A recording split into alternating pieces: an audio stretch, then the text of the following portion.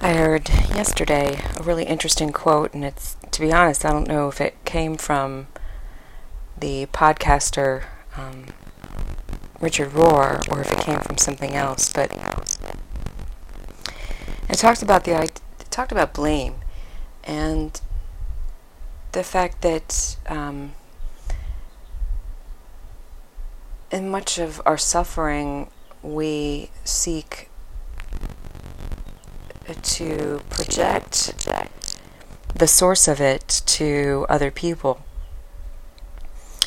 And so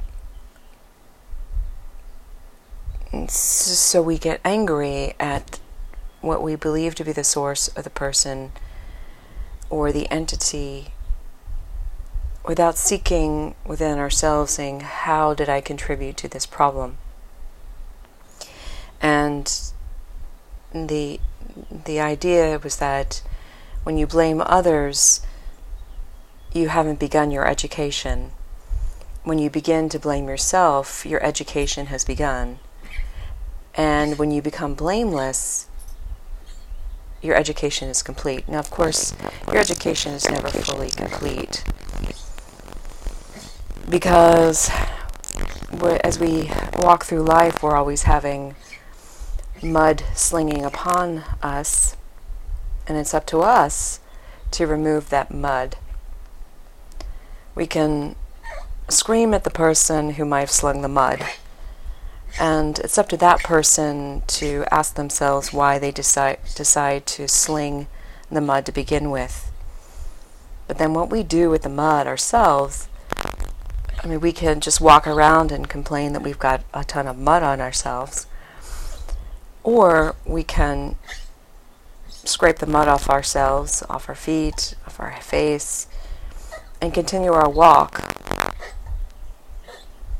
So that's our job, is to take the mud off ourselves and continue to walk on our journey. Recognize where we contribute to our own pain, and try our best not to contribute to the pain of others. And sometimes that pain is not necessarily pain that's rooted in malevolence. Sometimes the pain is rooted in educating others, of letting something go so that the person does not become overly clingy or dependent. The idea of tough love, in other words. So, and this is not to say that we walk around in a state of self-hate, because that can traumatize ourselves too. We can blame ourselves for everything, including someone being abusive towards us. But instead, we do the work that we can to shed all the ideas of blame, and do what we can to walk unencumbered without overly depending on others, but also just recognizing that